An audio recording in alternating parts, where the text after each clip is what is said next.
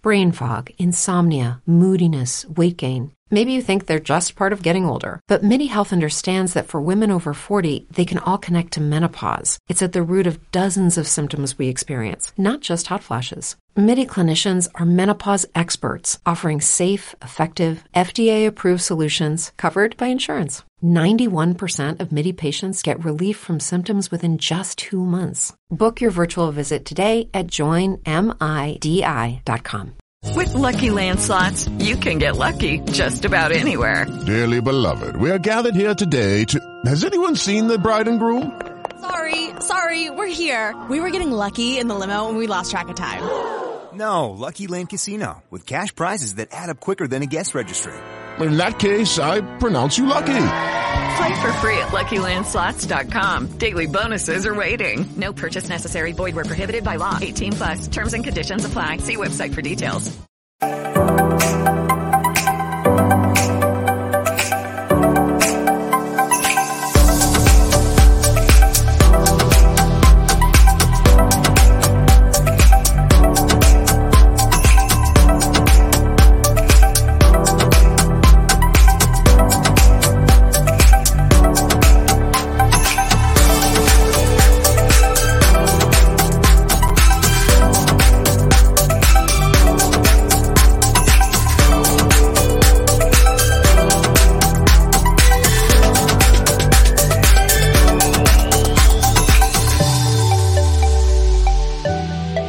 Hello, and welcome back to another episode of the On the Sideline podcast with Jackson and Kyle. I am Jackson, and I am joined here, as always, by the man who has never given up 7 goals in a Stanley Cup final game. Kyle, how are you doing?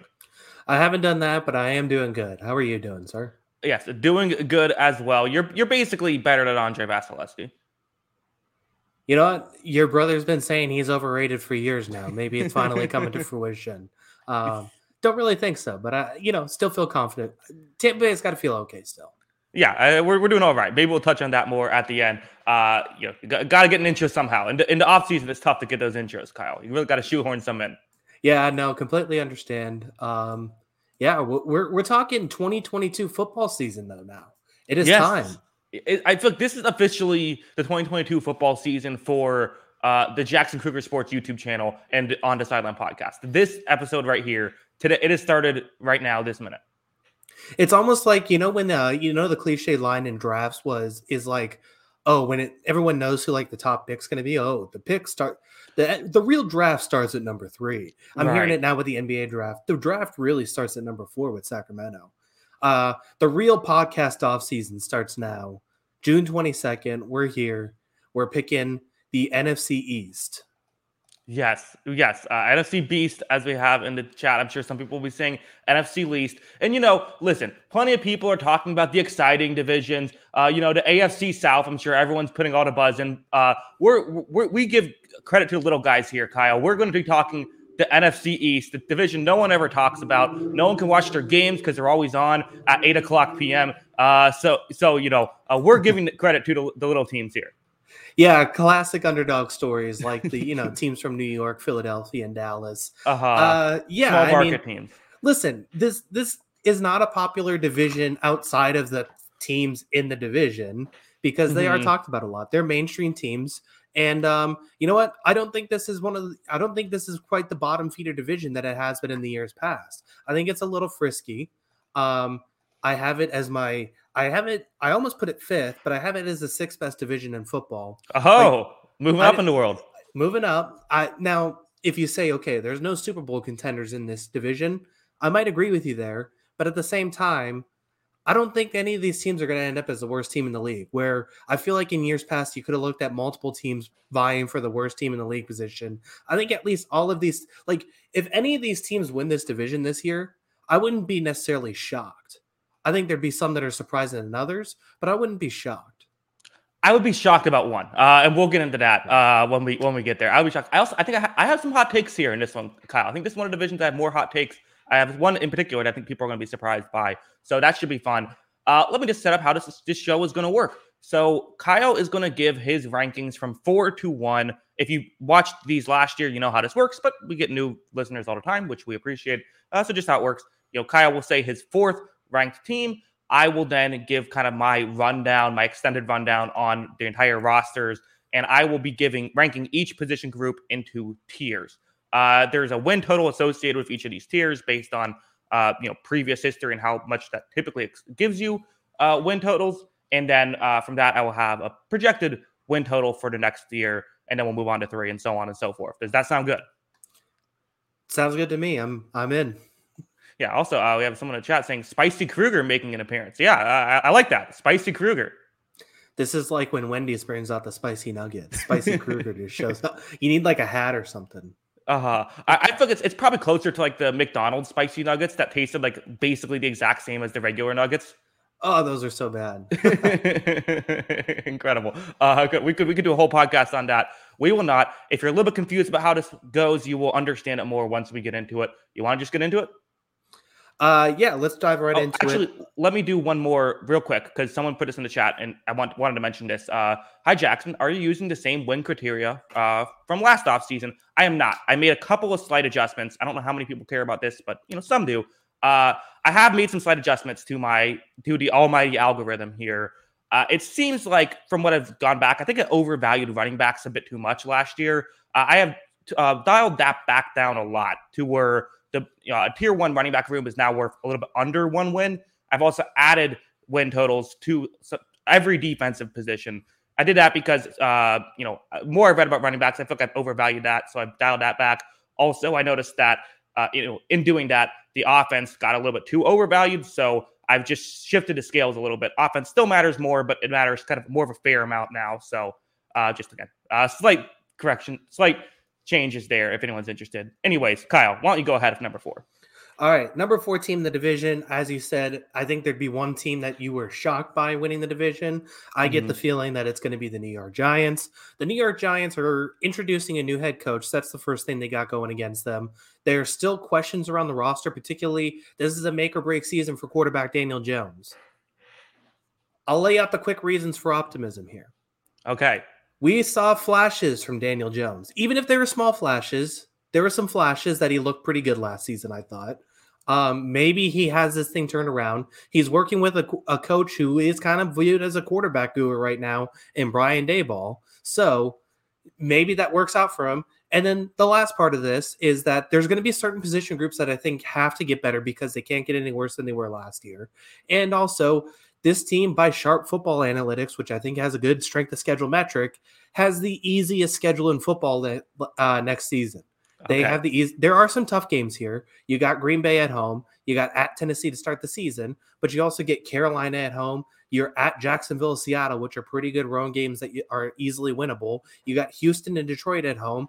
And so, I mean, you got winnable games across the schedule that you can look at and say, hey, maybe the Giants pick up a few of these wins, steal a couple other ones. All of a sudden, they're right there at the end of the season. The Giants are still 4th for me, though, just for talent deficiency. But I think there are reasons for slight optimism.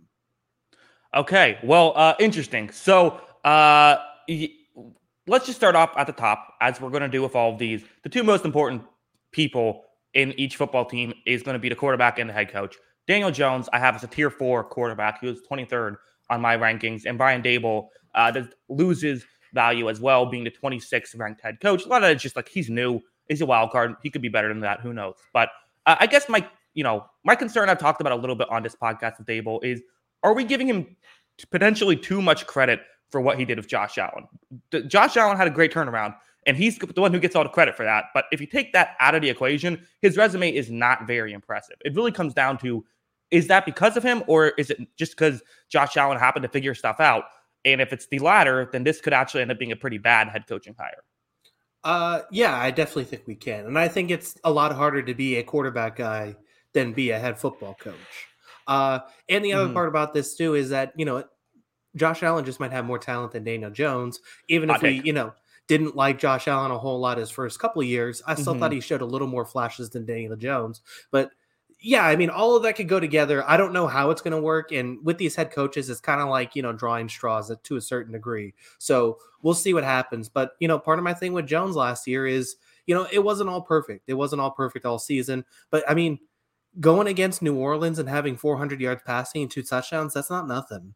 So maybe there is something here. I'm still a little more pessimistic about Jones than like in his future, but at least you have a guy with a proven track record to try and pull this out, and you don't have a bad backup in Tyrod Taylor, who I think can do something too. So we'll see what happens with the Giants. It's a make or break season for him. Yeah, sure. There is. You're right. There is stuff to like about Daniel Jones. I thought that he did show flashes. I think he's underrated. I still don't think he's great though. The wide receiving core is another one that's this is kind of how, I guess, if you're going to say this team is going to vastly improve, this will probably be how it does it. You have Kenny Golladay and Kadarius Toney, who a lot got made of no touchdowns combined last year, but there's still a lot of potential there. Toney was a first-round pick, who some people even had as wide receiver number 1. Some crazy people said that.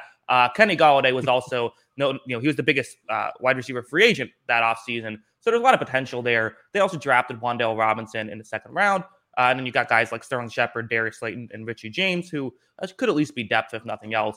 Tight end needs some work. Ricky Seals-Jones is probably their best option. He's on his 5th team in 5 years.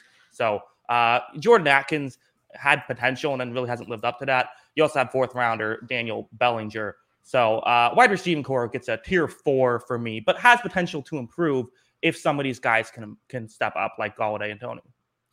Yeah, I mean, not only that, it was like, so what? Sterling Shepard played 7 games last season, and he was viewed as a pretty good number 3 option.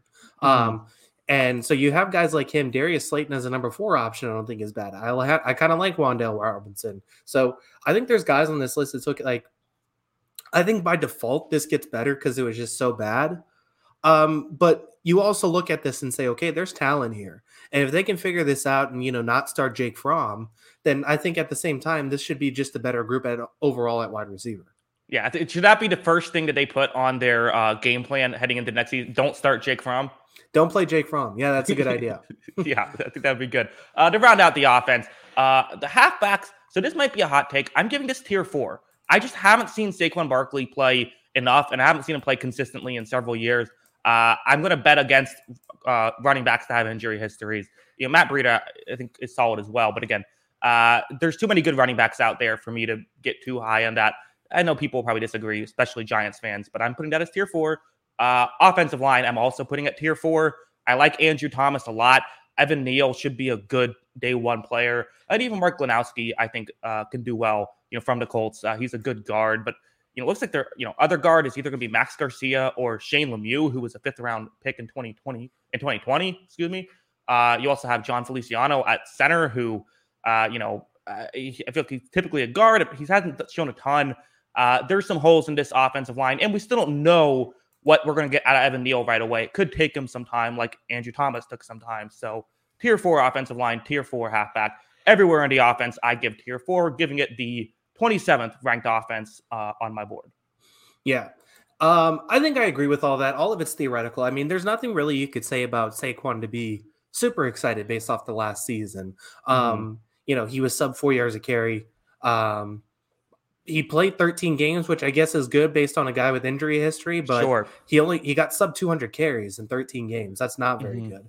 I think it's like, so I guess the thing is, like, I agree with all your tier 4 grades, but like my thing with the Giants is, would I be shocked if all of this is tier 3? So like Saquon not coming off a season ending injury this season.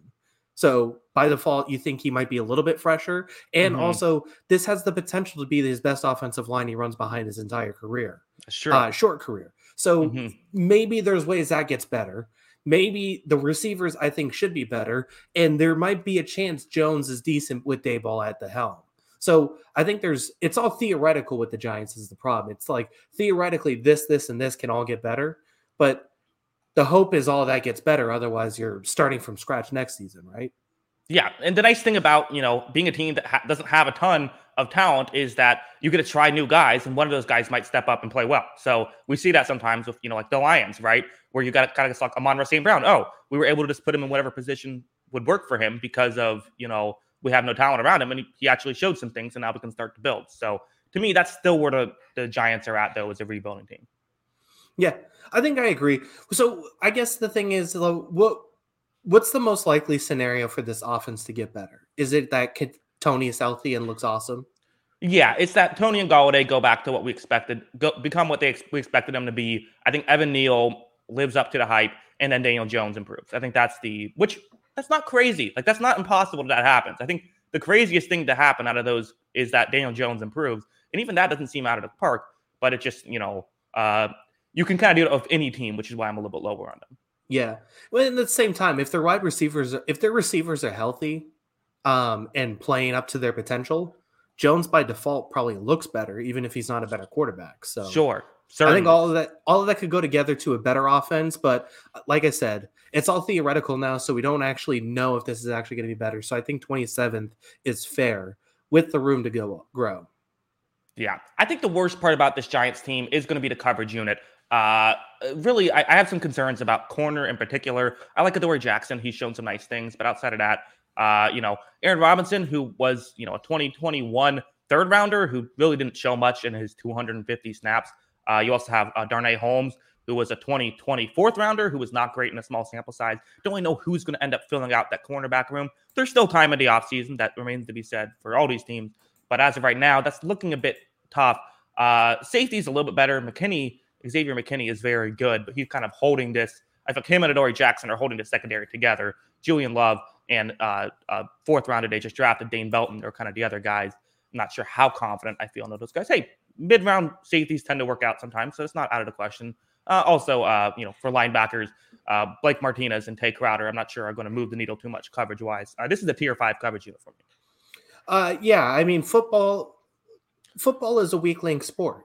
It doesn't matter if you have superstars, if there's terrible players around them. I mean, it's just that if you have 2/4 of a coverage unit, you don't have a coverage unit. Right. And like you said, even if you like McKinney and the best of Adoree Jackson, which I still think he can be a little inconsistent sometimes, is my only worry. Mm-hmm. But yeah, I mean, when you have 2/4 of a coverage unit, you don't have a coverage unit because they're going to be making up for the other two guys. I think that's going to be a problem. I agree with everything you said. And then, guys like Martinez have never really been coverage linebackers.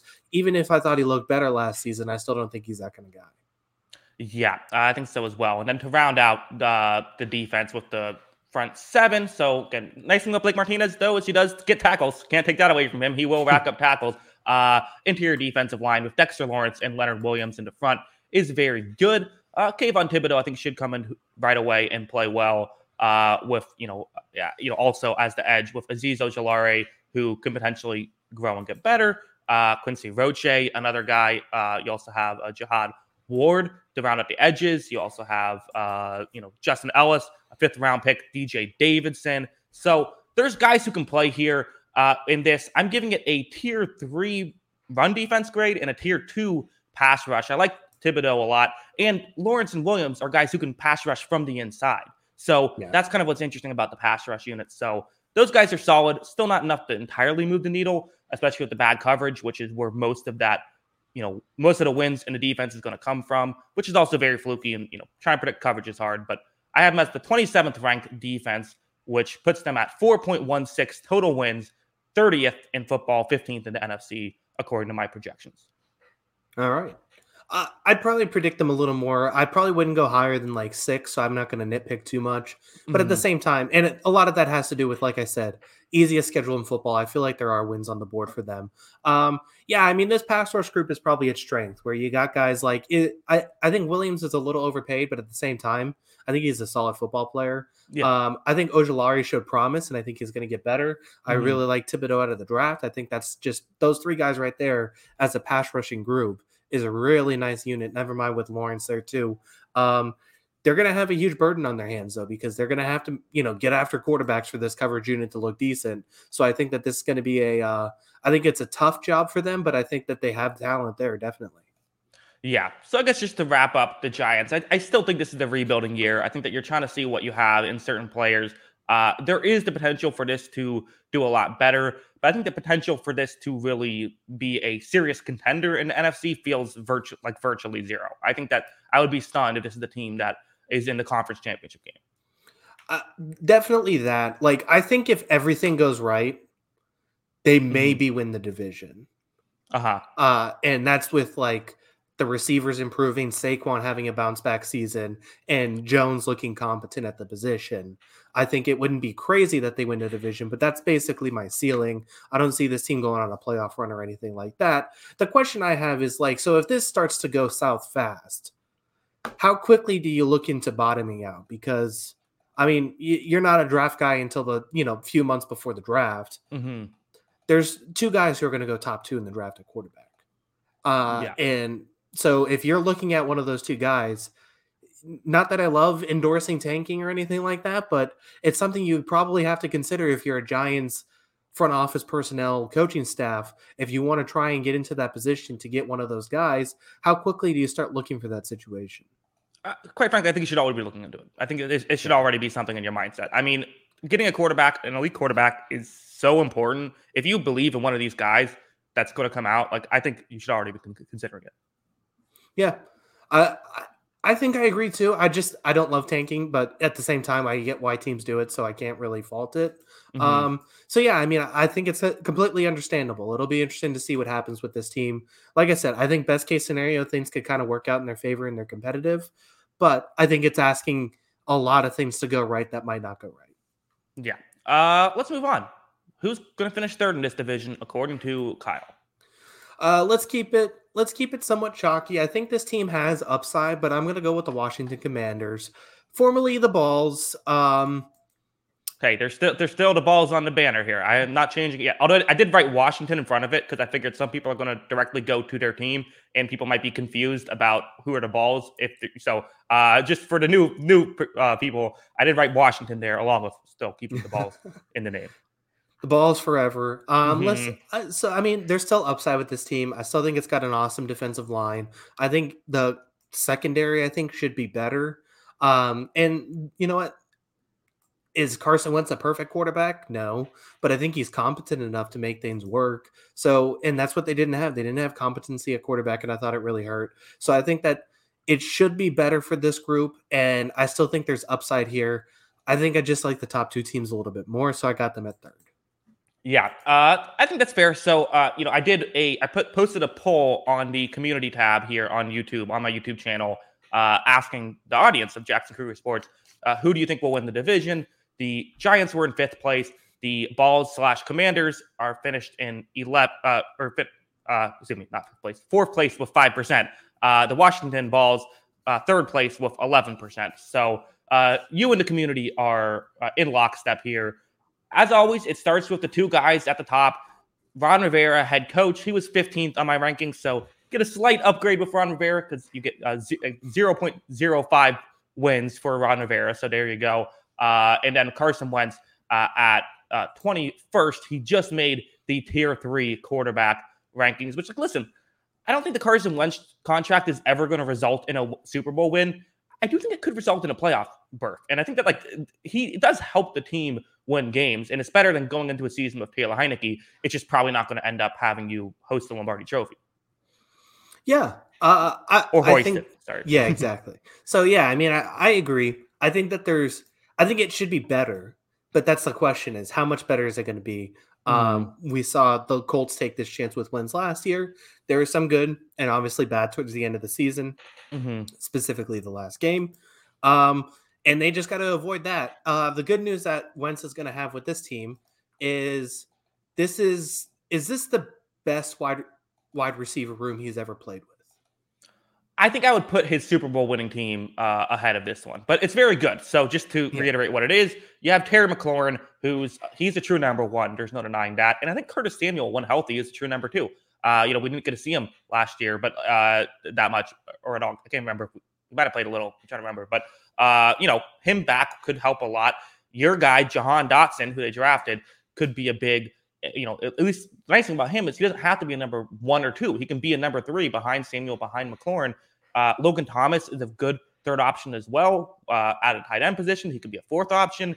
Dimey Brown and Cam Sims can at least make good depth, if nothing else. So this is a tier 2 wide receiving core for me. Yeah, I think I agree with that. And, if Thomas can stay healthy, I think that's big for tight end. I don't know what it is about Washington and tight ends, but it seems like they're never healthy. I think Thomas has a lot of talent, though, and I think that's upside there. Dotson, like you said, I think he is going to – I think this is a good situation for him to be that number 3 guy. I think he's going to be able to work well in the slot. And you know what? I thought it was a smart draft pick, too, because wide receiver is an important position nowadays. And I think prioritizing having 2 or 3 options or 3 or 4 options, obviously, over just 2 is really important. We saw it with a lot of teams, especially at the top last season. They're stacking up those receivers. It'll be interesting to see how this McLaurin contract thing works out, but it sounds like he's going to play this year. And yeah, I'm excited for this group. Yeah. Is anyone who plays at least 8 games a year on FedEx Field really healthy? I feel like, maybe it's not a tight end Washington thing. Maybe it's just, hey, you've played on the worst field ever created. It might be. I don't know. I mean, the fans aren't even safe there. So, I mean, who knows at this point? Yeah, really. And people being near Dan Snyder aren't safe either, but that's, conversation for another podcast. Let's move on to the offensive line. A good offensive line here as well. We got some good offensive lines in this division. Samuel Cosme, who was a second-round pick in 2021 and played well last year. You also have Charles Leno Sr., who's been a consistent tackle for, really the past 5 years or so. Kind of one of those guys who is sort of a veteran who can just hire and, you can just sign and he'll be solid for you. You also, the guards are interesting. You got a couple of guys who have shown flashes, although they haven't quite been exactly the same as of late, but have still been solid in Andrew Norwell and Trey Turner. Turner from the Steelers, formerly of the Panthers, and then Norwell, who most recently was with the Jaguars. So that's interesting. We'll see how that goes. That could be really good for them. And a pretty high floor as well. Also, Chase Roulier. Names are never going to be my thing. This is one of the worst things about these previews. He's trying to pronounce everyone's name, but he's a very good center as well. This is a tier 2 offensive line for me. Yeah, I think I agree with that. I think everything's really good. Like you said, the guards, I think, are the biggest question, but I think it should work out. And I think they got nice depth too. So I think there's plenty of options here. I think it's a solid offense. I think across the board, you think, like you said, there's a couple tier 2s in there. I think you have to feel good about that. Yeah. On top of this, just to round out the offense, halfbacks, I'm giving tier 4 with Antonio Gibson, J.D. McKissick, and Brian Robinson, their third rounder. All guys I like. No, none of them I love, though. I'm not sure if any of those guys are top 20 halfbacks, so it's still tier 4 for me, but it shouldn't be a disaster, which puts their offense, I actually have their offense tied for 5th best in football here with 6.51 expected wins. Interesting. Yeah, I mean, I think the whole sum looks solid. I don't think it'll end up the 5th best offense in football just because I don't think a Carson Wentz-led offense will end up in the top 5. But at the same time, you look across the roster and there's not a lot of weaknesses on this group at all. And I think I like Gibson a little bit more than you. And I think across this board, like I like Robinson. I like Jared Patterson as their 4th running back too. I think there's pretty good players across this roster. Yeah. And a big part of this too is like, okay, obviously not all 10 quarterbacks who are in tier 3 are the exact same. And, Carson Wentz being the 10th best out of those 10, like, he probably will be a little bit worse than those other 9, which will bring him down a little bit. But in another part of it too is like the top 4 were like significantly higher than like 5 through like 10. So that's also kind of what happened there. But still, I think it's an underrated offense. I think so too. I think it's going to be interesting. Yeah. And the defense, I think, is solid as well. So starting off with coverage, you have, again, the cornerbacks. I think William Jackson is going to be a real key to this team. Can we see William Jackson bounce back? Defensive backs are so fluky. Who knows? They're such an important position, but nobody can ever figure out who's good and who isn't. Seems like year in, year out, it's so different. But he wasn't great last year, has been great in the past. What will happen there? Kendall Fuller was great last year. You also have Danny Johnson, who should be a solid number 3, and Benjamin St-Juste, who's mostly just depth. Safeties are also solid with Cameron Curl, Bobby McCann, and they even drafted someone in the 4th round in Percy Butler, along with Cole Holcomb and Jamon Davis. Coverage at the linebacking position has to get better, but this is I still have it as a tier 3 coverage unit. It was disappointing last year, did show some flashes. I'm going to hope that it kind of starts to regress back, or progress back to where it's supposed to be. But that's definitely an interesting question mark here. Yeah, I think there's a few things to be interested about in this group. Like you said, Jackson has to be better. He was paid the contract that he was to be much better than he was last season. And if that's good, then all of a sudden 2 really good cornerbacks on this team. St-Juste was the guy I really liked too out of the draft.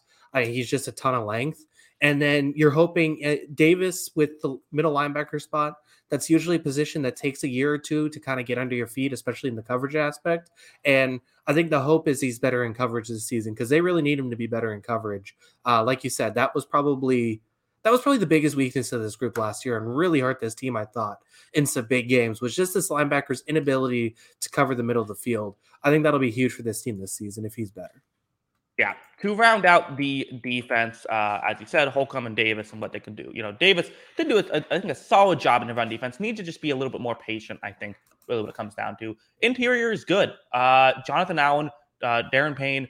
You also have Fender and Mathis, who was a 2022 second rounder. Also, the young edge rushers who have been very good in Montez Sweat and Chase Young on top of this. And you got some depth with James Smith-Williams and Chasey Toohill to round out the edge rushers, but really it's Young and Sweat's spots there. It's a tier 2 run defense and a tier 2 pass rush for me. I think a lot to like about this stuff. They are the 13th best defense according to me, which puts them at the 15th best overall team according to me, which would be 7th in the NFC and the 3rd wildcard team with 10.74 wins. I do have the Balls as a playoff team.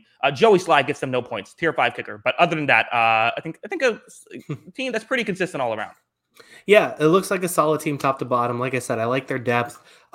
This defensive line is awesome for me. I think it's going to get even better as this team continues to get older because it's, still a lot of young guys too. So I really like this group. I really like everything about this team. I think that I guess the one thing is it's just kind of waiting for some of these guys to turn into real stars. It feels like, right? McLaurin's probably the closest thing to that. But if Young makes the leap to defensive player of the year conversation, Sweat makes the leap to kind of that Pro Bowl conversation consistently, week in, week out. And then maybe Jackson bounces back to his normal form. I think then you're looking at a really, really good football team. It's just looking for those guys to really kind of turn into stars and reach their potential. Yeah, I think so as well. I also think how does this team end up in the conference championship? I think that's where things get hard. It's a lot of this stuff looks like they're complete in a lot of different areas, but really what it would have to probably be would be William Jackson goes back to his, what we've seen him at his best. And like you said, some of the young guys really get very good. And I guess the other thing would be if Carson Wentz, finally regains the MVP form, which I've given up on hoping, but I guess there's always a chance. I think I agree with all that. It's just going to be interesting to see because, it's just a stark contrast to some of these teams in the division where it's I think it's a really good roster, but just missing those stars where we see other teams with stars, but missing a lot of things in the roster as we're going to get to here soon. Who could you be referring to there? Yeah, exactly. Literally with the stars. I think there's reason for optimism in the Balls. We'll see how it goes. Because I think this was a team we were both pretty high on last season, and it kind of stung both of us. And it's going to be interesting to see if they can overcome that this year. Yeah, it's funny because I had them as a playoff team last year. I think around the same spot, around 10 wins as sort of a fringe playoff team. Didn't go out there too well there, but I still kind of think that the roster is pretty complete. We'll see if it works out. So 2 teams, just to give the poll. The poll had 28% saying the Cowboys would win the NFC East, with a majority, 56%, said the Eagles would win the NFC East. Do you agree with the poll? Who do you have at number 2 here? I'm flipping this late just because there's one team that I want to pick to win the division, even though I'm not I don't think it's as talented, but I want to pick them to win the division. So I'm taking the Cowboys at 2. Okay. There's still things to like about this team a lot. Obviously you got, I think, a good starter, a very good starter in Dak Prescott. Maybe not a great starter, but a very good starter. They did lose some pieces on this offense, but CeeDee Lamb, Michael Gallup, Dalton Schultz, that's a good pass catching group. Even though I don't love Ezekiel Elliott in his contract, Tony Pollard is a solid backup. And then across the board, you're like, okay, pretty good player. And then the star power on this team is just insane, where it's just okay, you can see a couple of these guys on this defense taking over games. You can see a couple of guys on this offense taking over games. And that's where this team's path to winning the division and potentially making a run to an NFC championship game, I think, possible, is just because they have stars at turns. And that's the big thing they have going for them. Yes, Kyle. Okay, this is my hot take. The Dallas Cowboys are the 2021 Miami Dolphins. This is my concern with the. I guess I'm just I have concerns about the Dallas Cowboys and their depth in particular. Yeah. We'll get into it. We'll talk about all of it. I think we're going to disagree on this, and that makes for good podcasting, which is good. But we'll start at the top.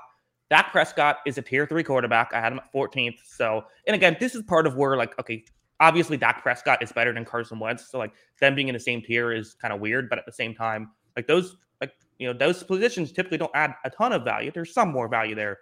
Also, Mike McCarthy was my 30th ranked head coach. So that hurts them a little. Yeah.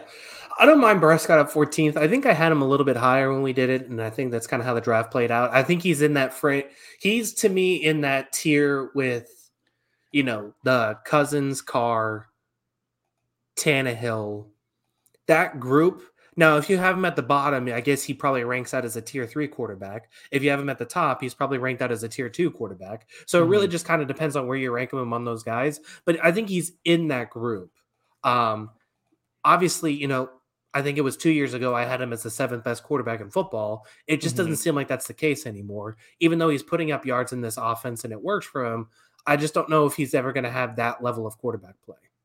Yeah, for Prescott, it seems like he goes when the offense goes. He is one. Obviously, every quarterback is going to get better when you're in a better situation. But it seems like he is kind of the, and he's the exact kind of guy you'd point to when you say gets better when the offense is better, gets worse when the offense is worse. The nice thing is there is some solid stuff about this offense. I have it as a tier 1 offensive line with Tyron Smith, who is, he played over 800 snaps last year. So can he be on the field? Well, he was on the field a good amount last year and was fantastic when he was there. Connor McGovern and Terrence Steele to be the other tackle. Maybe that's probably the weakness spot. And also maybe Tyler Smith, who was a first-round pick, but will he be able to step in right away? But with Zach Martin, who's also just elite, so you have 2 elite guys, and then Tyler Badaz, who should be a solid center as well. Center names are just impossible to pronounce. I had this as a tier 1 offensive line because I feel like they have depth as well on top of this, and their bad positions shouldn't be horrible, and they have some really good offensive linemen here as well. Yeah, I think they need the rookie to really work out, which, you draft a rookie in the first round because you think he's going to be good. But I feel like, it's been hit or miss the past few years with offensive linemen. So I think that's a big thing. I think Steele's solid enough. Obviously, he's not La'el Collins, but I think he's still good. And like you said, this group had depth problems, I thought, in years past. You let a guy like Collins go because you need to kind of fill in those depth pieces. And I feel like they have that a little bit more. So, like, if a Tyler Smith struggles, I think they have the room to take him out and put a Connor McGovern in or a thing like that. So I think it still works out for them.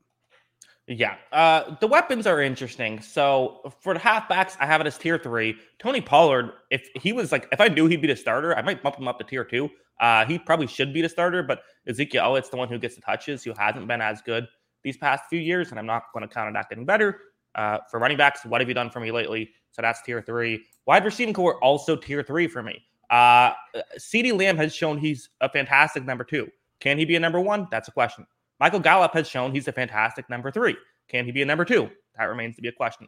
Drafted Jalen Tolbert in 3rd round. You also have James Washington, who's, in my opinion, depth and nothing more. Dalton Schultz is good, but there's a lot of good receiving cores. This is at the top of the tier 3, but this is still tier 3 for me for the Dallas wide receiving core. I think I agree because I think it's theoretical still, but I mean, I really like CeeDee Lamb, and I think he's going to project out as a number 1 receiver. And I think now that he's given the opportunity, he will be. But yeah, I mean, I still think it's a little bit theoretical of can these guys step up? I feel like we've been waiting for James Washington to be good for a few years now. I like Schultz, so I think there's upside, like you said, to bump this into a tier 2, but I think we need to see it first before we can grade it. I think that's all right on the offense, though.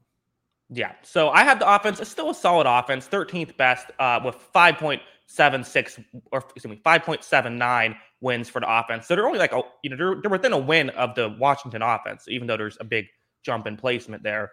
It's a solid offense, and I like the pass rush as well. To transition right there, obviously everyone likes the pass rush. You got Micah Parsons, you got DeMarcus Lawrence, and you even have some other guys who I think could do well. They have depth at the edge rush position. Dante Fowler Jr., Dorrance Armstrong. They have Sam Williams, who was a 2nd-round pick, who has a good pass rush analytics, not really run defense, but we're talking pass rush right now. Terrell Basham could be another good depth guy. And then the interior defensive line, going to just try to run down some of the names real quick, with Carlos Watkins and Chauncey Goldson, who are, both all right. Osa Idewigza, Osa, who, again, really mostly depth and nothing else. Same thing with like Tristan Hill and Neville Gallimore, but again, got through it. We've made it through all those names. I like the pass rush, tier 2 pass rush for me. Don't love the interior enough to put it up to tier 1, and plus how much snaps will Micah Parsons get at pass rush? That hurts it a little bit, but there's still depth at the edge rush position. Lawrence will still be good. It's a tier 2 pass rush for me. Yeah, I agree. I think Basham will probably take over for Fowler. I'm not a huge Fowler fan, Dante Fowler, but at the same time, when you strike out on your first 2 defensive ends in free agency, I don't think he's a bad third option because they missed out on bringing back what's his face, Randy Gregory, and then they missed out on Von Miller, so they kind of went to Fowler. I don't think it's terrible. I think Basham, like I said, will eventually take that spot. But yeah, I mean, this group is Lawrence and Parsons are gonna rack up a ton of pressures. I think rack up a ton of sacks, and then yeah, I mean, we can get more into the Parsons thing here. So if he develops into this complete linebacker, what is the best case for him? Do you want him to be this jack of all trades player? Do you want him to be the elite pass rusher he is? How do they handle this Parsons development, and how do they deploy this weapon on defense to where, I mean, there's real, defensive player of the year potential, multiple time defensive player of the year potential with this guy. Oh, yeah. I mean, he was in the conversation last year. So, Micah Parsons, I think with him in particular, I want them to use him how they've used him. I think they've done an absolutely fantastic job with him. Let him do different things, because when you do different things, as long as you're getting used properly and you're getting put in the right situation, you just have better personnel on the field for specific coverages and for specific plays, even if it's the same person. So I think exactly the way they're doing it. And yeah, you hope his coverage gets a little better. It was still fine last year, but you hope it gets better. And that would be probably enough to, I think just use him the same way. Yeah, I think I agree. And I think things are just going to naturally get better as he gets older and, sees more reps. There's a lot of optimism here with this group. Yeah. Speaking about the front, this is where things start to get off the rails for the Cowboys, really. With, Leighton Vander Esch, I think is fine. Maybe hasn't lived up to that hype that he had after his rookie year. Again, already talked about Micah Parsons. Jabril Cox, a 4th rounder last year, who I thought, maybe has potential. We haven't seen much from him. But as I mentioned, that kind of weak interior defensive front concerns me. This is a tier 5 run defense. I have real concerns about this interior and how they will be able to stop the run. Yeah, I think that's fair. And they've already lost one linebacker to the season. They lost Bond and OTAs. So I know Vander Esch ended up playing 17 games last season, but I still have questions about, durability there. So yeah, I mean, I think, if Vander Esch is going down, even though I don't think he's as good as, like you said, he was hyped to begin with, if he ends up going down again, I like Cox, but how do the rest of these guys that's a good soundbite. I like Jabril Cox, but at the same time, as you go down the rest of this list, if a guy like Vander Esch goes out, how does this roster work at the interior position? Yeah, someone just edit out that clip that you said right there. Fantastic stuff. Yeah, that's a concern for me, certainly. And I have more concerns. I have the concerns with this coverage unit. Listen, they have all-pro Trayvon Diggs, who, we've talked about this to death. Guy who gets a lot of big plays, also gave up the most yards in football last year. So only guy to give up over 1,000 yards last year. That's a concern. And I don't know. I guess I just don't know what to make of Trayvon Diggs. Is he going to be this great player? Is he not? Like, that's a huge question mark. And if he is an all-pro corner, I think this team looks a lot better, but I'm not willing to bet on it necessarily. And I also think I have some concerns about just the rest of their cornerback room. You have Anthony Brown, who's fine, but he's not spectacular. And then it's, Kelvin Joseph, a 2nd rounder who only played 138 snaps last year. You have a 5th rounder, Deron Bland, who might end up getting some playing time. Safety position is good. Malik Hooker is good. Jayron Kearse is good. And Donovan Wilson is solid. So the safeties I don't have an issue with, but the corner and corner depth in particular, even if Diggs is awesome, there's still some depth issues here. I have it as a tier 4 coverage unit because I do like the safeties and I do like some of what Diggs brings. I think their linebackers should be fine, but I can't put this better than tier 4. And coverage is, there's a lot of wins in the coverage unit. There's over 4 wins potentially for the coverage unit, and they're not getting many with the tier 4. I mean, you mentioned earlier that, defensive back can be a fluky position. Mm-hmm. If Diggs has like 3 picks next year as opposed to 11, I mean, we're talking about, serious problems at this position, right? Yeah, well, and that's kind of why I made the Miami Dolphins comparison, where it's like the Cowboys got so many turnovers last year. I just don't know if we can bank on that again. And if those turnovers dry up, which I would probably expect to happen, I think this defense looks a lot worse. I think I agree. Yeah, I mean, I agree with all this. I mean, they still have guys like Lawrence, who I think are great. And they still have guys like Parsons, who I think could win Defensive Player of the Year, like I said. But you're expecting a lot to kind of work out the same way that it did. I don't think it's necessarily fair to just assume that's going to happen, especially, I mean, listen, the Dolphins did it again last season, but the statistics on turnover luck are still heavily skewed to it's a luck-based statistic, and it's not likely to happen multiple years in a row. And so if this goes the other way on them, I think it's going to be tough. Yeah, we have a super chat from Zachary Stewart saying, Fred Durst, Dan Quinn, was good at player development last year, so maybe he can develop these corners. That's fair. That is true. He has shown that he can be a good developmental guy. And listen, I was wrong about the Cowboys last year. I didn't have them make the playoffs last year, and they did. So maybe this is just a blind spot for me. But I have this defense as 23rd in football. Also, an undrafted free agent kicker in Jonathan Garibay. That is a tier 5 kicker for me as well. So kicking needs to work, get better in the NFC East. But I have him at 6.71 total wins. That is 24th in football, 10th in the NFC. If I had to bet, I'd probably bet on them overperforming my algorithm of 6.71. But I do think this is going to be a disappointing season for Cowboys fans. Yeah, I think there's very well a possibility for it. I still think they're going to be okay because I just think parts of this group are, the offense is going to be a top 10 offense in the league. I just think it's going to happen. I think that this defense is going to have enough big splash plays, even though I don't think they'll have the number of turnovers that they did last season. I still think there's another number of big splash plays as far as the sack goes, as far as the pressure goes, that they'll be able to make it work.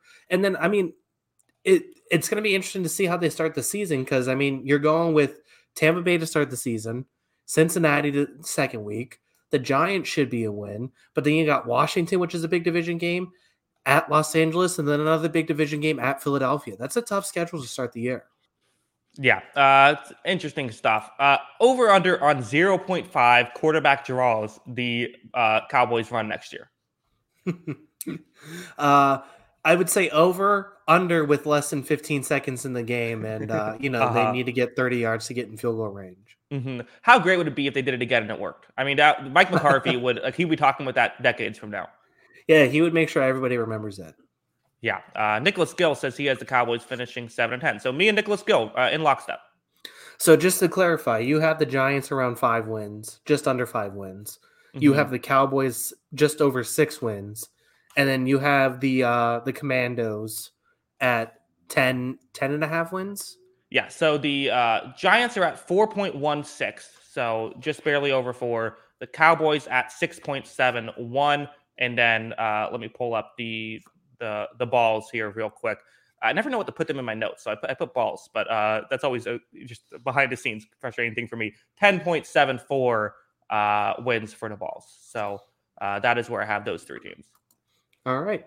So I don't know if this team's then going to end up. I think I know who's going to win your division based on that. But that being said, I'm going to stick with my thing here. I'm picking the Philadelphia Eagles to win this division. I thought they made clear roster upgrades throughout this offseason. I thought they did a very good job making this team better.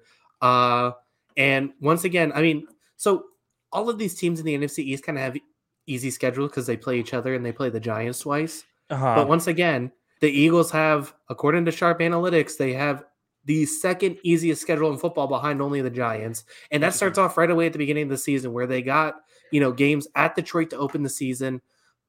They're home against Minnesota, which will be tough, but they also got Jacksonville on the schedule. There's winnable games here. They got a schedule that kind of caters to their favor. this is going to be an interesting season for the Eagles because I thought, it was kind of playing with house money last year because there was no expectations.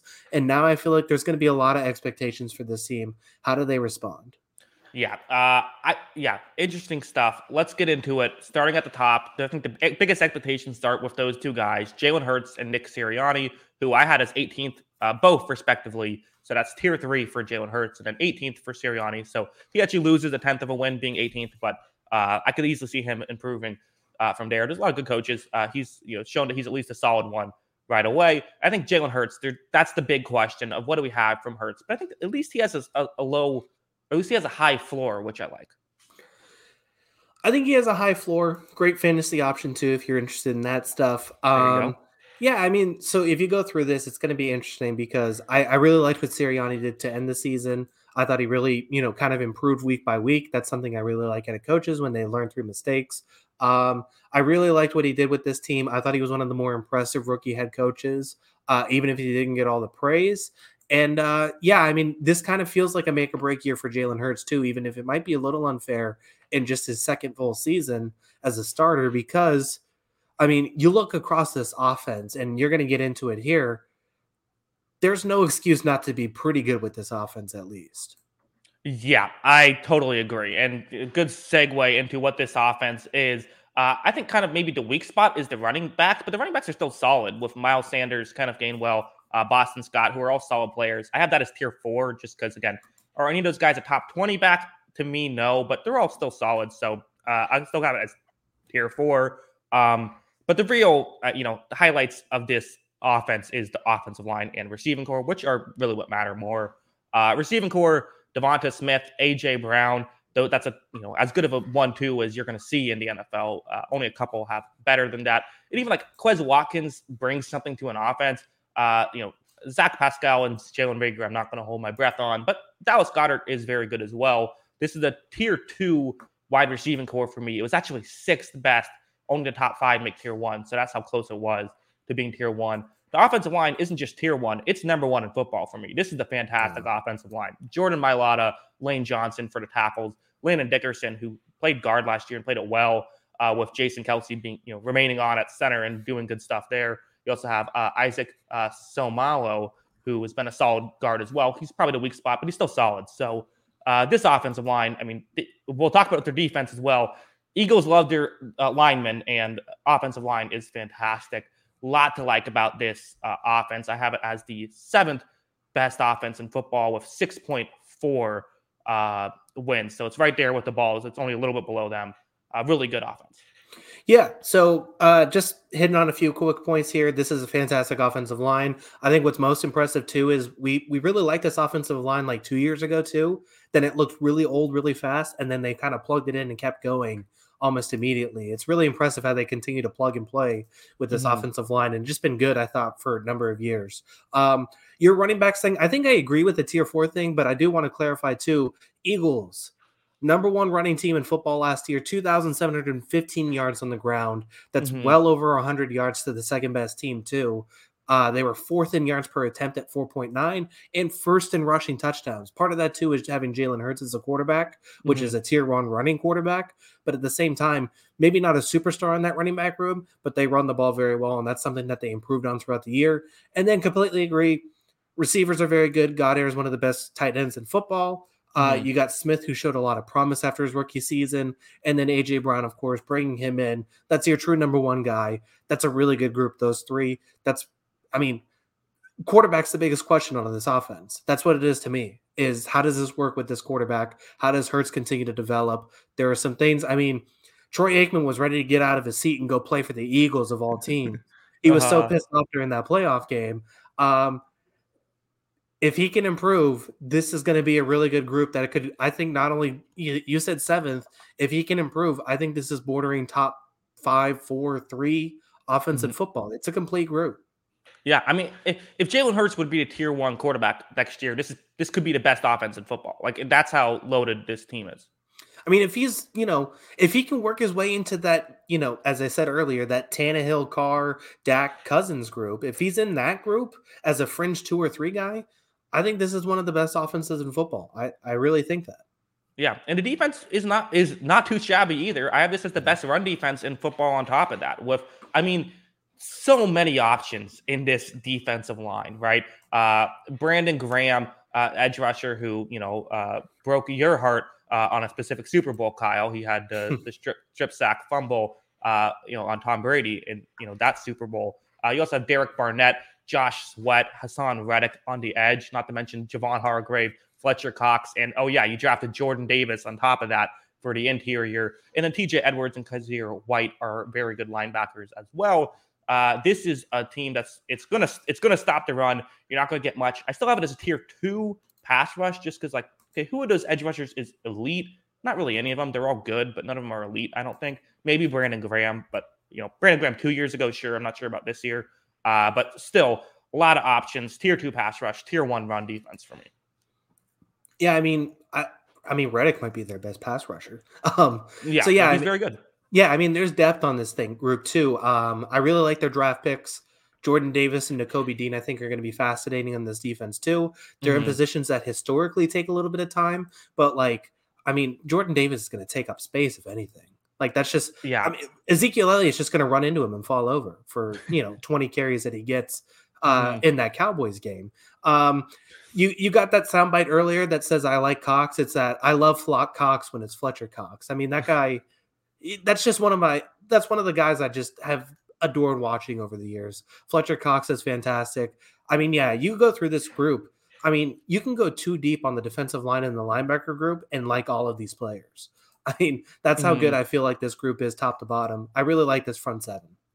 Yeah, and the thing about Davis as well is so my concern about Jordan Davis was I felt like he's sort of a one-trick pony who is great at that one trick.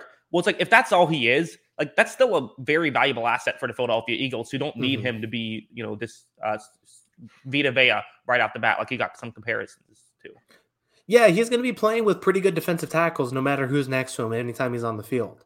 And I think it's just a fantastic. It's a really good draft pick for them. And like I said, with those defensive tackles, when you have guys like Hargrave, Cox, and Davis in the middle of that defense, that's kind of the thing that makes Nakobe Dean successful in college, is that he could kind of just see everything because you view him as kind of that short linebacker. If he has the group ahead of him, I think he should really thrive in this defense too.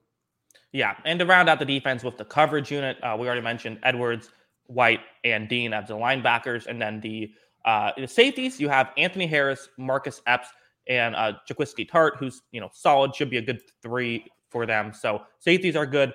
Corners should be good. I mean, you got some veterans here, and I guess that's the only concern with Darius Slay, who's played good, but again, what are we going to see from Darius Slay? James Bradbury, I think similar thing. I think he should fit well in this scheme, but what are we going to see from him? Do like Avonte Maddox as well. So I like this coverage unit. I'm going to give it tier 3 for me, but this could easily jump up to better than tier 3 as well. I like this defense. I have it as the 10th best in football, which means I have the Eagles as a whole, the 14th best team in the league, the 6th best team in the NFC, and the best team in the NFC East with 11.17 total wins. All right. So barely sneaking out over the Commandos and Chiefs. Yeah, I mean, so this secondary I think is going to be interesting because it's kind of patched together at this point because, I mean, Harris was there last year, but I mean, we'll see what exactly he can bring to the table. Tart, I think, is fine. And then, like you said, Bradbury coming into the group. So it's kind of trying to patch together a good secondary. That doesn't always scream success. But I think it could work because I think all of these guys are at least solid to good players. So, like you said, we'll see how the secondary looks. It's not the youngest group, but I think that there's good players here. Yeah. Also, Jake Elliott, tier 2 kicker. So good work. The kickers are improving there. But yeah, like you said, I think that, again, every team could underperform or overperform based on coverage just because, who knows with coverage? It's such a wild card. And, you look at the teams that I was wrong about last year in terms of this, it was, almost all, I was wrong about the coverage. That's just, you could make that same thing with everyone because coverage is just so fluky. The Buffalo Bills basically went from a great coverage unit to a horrible coverage unit to a great coverage unit, all while keeping the same guys. Yeah. Yeah, it really is the case. So I guess the thing is so what is your roadmap for the Eagles not winning this division? Well, for them not winning division, it's interesting. So I think the coverage unit probably showing their age would probably be the number one way. I think if that happens, that would be a big concern because I don't see this. There's too many guys in that front seven for the run defense and pass rush to be bad. There just are. I don't see that happening. Again, anything's possible, but I see that to be a very small chance of happening.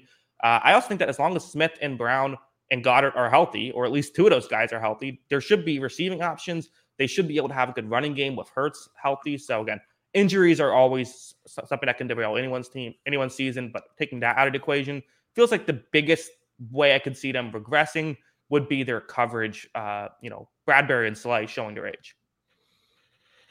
I think so too. Yeah, I mean, it would be the secondary kind of crumbles, and I mean, that's not going to be a good. That's not going to be good against a team like Dallas, at least. I guess the thing would be for me too is like, so we kind of touched on. I don't want to say, oh well, if your quarterback stinks, because I think a lot of teams say, oh, if your quarterback regresses, it's not going to be good. But I don't love the situation that Hurts didn't look NFL caliber in that playoff game. Now, granted, he's not going to face the Bucs defense every week, but is this a path where it's kind of like maybe there's now a roadmap to stop this guy and prepare for this guy? Yeah, because he's not going to play. You're right. He's not going to play the Bucs defense every week, but he is going to, if he makes the playoffs, play a caliber defense like the Bucs at least once or twice during that run. So if they want to win a Super Bowl, so you're right, they're going to have to figure something out. And I do think that arm strength matters, and that stuff over the middle matters. And his arm strength wasn't great in that game, and that's kind of my concern. Is like how much better arm strength can you get? Everyone will like to say, "Oh, he's been working on arm strength. This player's been working on arm strength." It's like I think everyone works on arm strength. Like if you're an adult at this point, you've been he went to Alabama. He has been in NFL rooms for several years now. I'm not going to bank on his arm strength getting that much better. Yeah, I think I agree. And at least for the Eagles, though, they have this roster. I think they have a good chance to win the division. And it's a very clear situation of how they get better is they go get a quarterback next season if they feel like they need to. I mean, that's easier said than done, but it does kind of feel like the case with this team. It's about as complete as it gets, I feel like, for the NFC. Yeah, well, they have the draft capital to do that as well. Or maybe they'll do sort of a Matthew Stafford trade next year. That wouldn't be the worst thing in the world. Yeah, I think there's options for them. I think this is a good team, though. I think that they can really compete. Do you see a path for this team making the Super Bowl? Let's go there. Yeah, I was thinking about that. I really think it would have to come down to Jalen Hurts would have to turn into like a top 10 quarterback, which I wouldn't bet on. But I think that would probably be the way to do it. Or I guess maybe if, listen, if James Bradbury and Darius Slay go the other way and are both elite next year, which we've seen them do recently, like now you're adding a couple of wins to this win total. That's like a 13-win team. That's a conference championship team. And if you're there, you can totally win it all. So yeah, that would probably be the one other way I could see it happening, which isn't crazy. But again, I'm not sure if I would bet on it.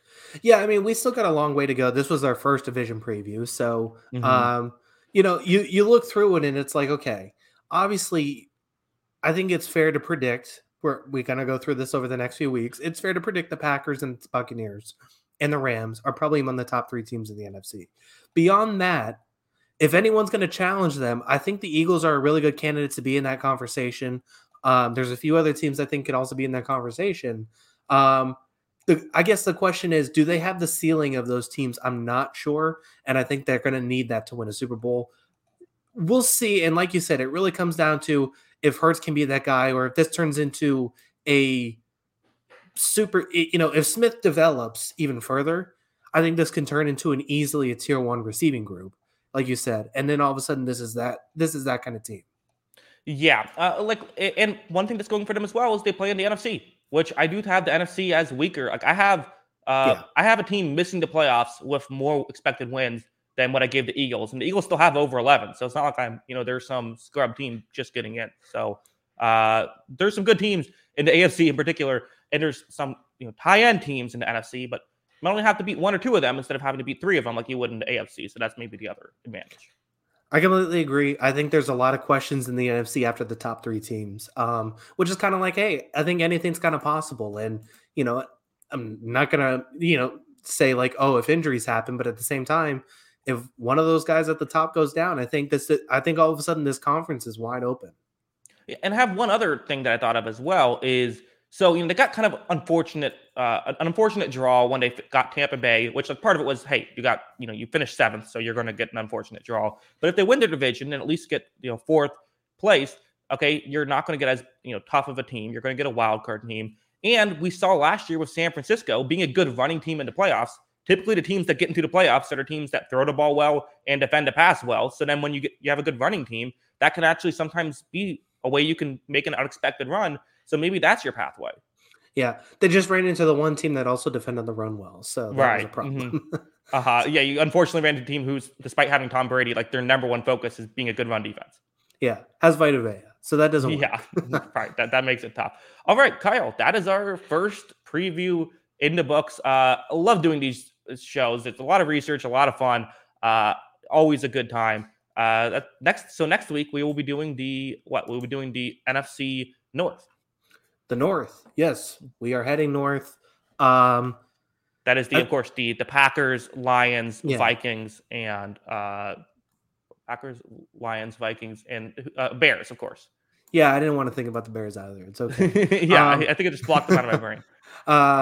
Yeah, so I think a hot take. Any hot takes coming for next week? Hot takes coming for next week. Maybe a warm one. I don't think no Cowboys winning less than 7 games.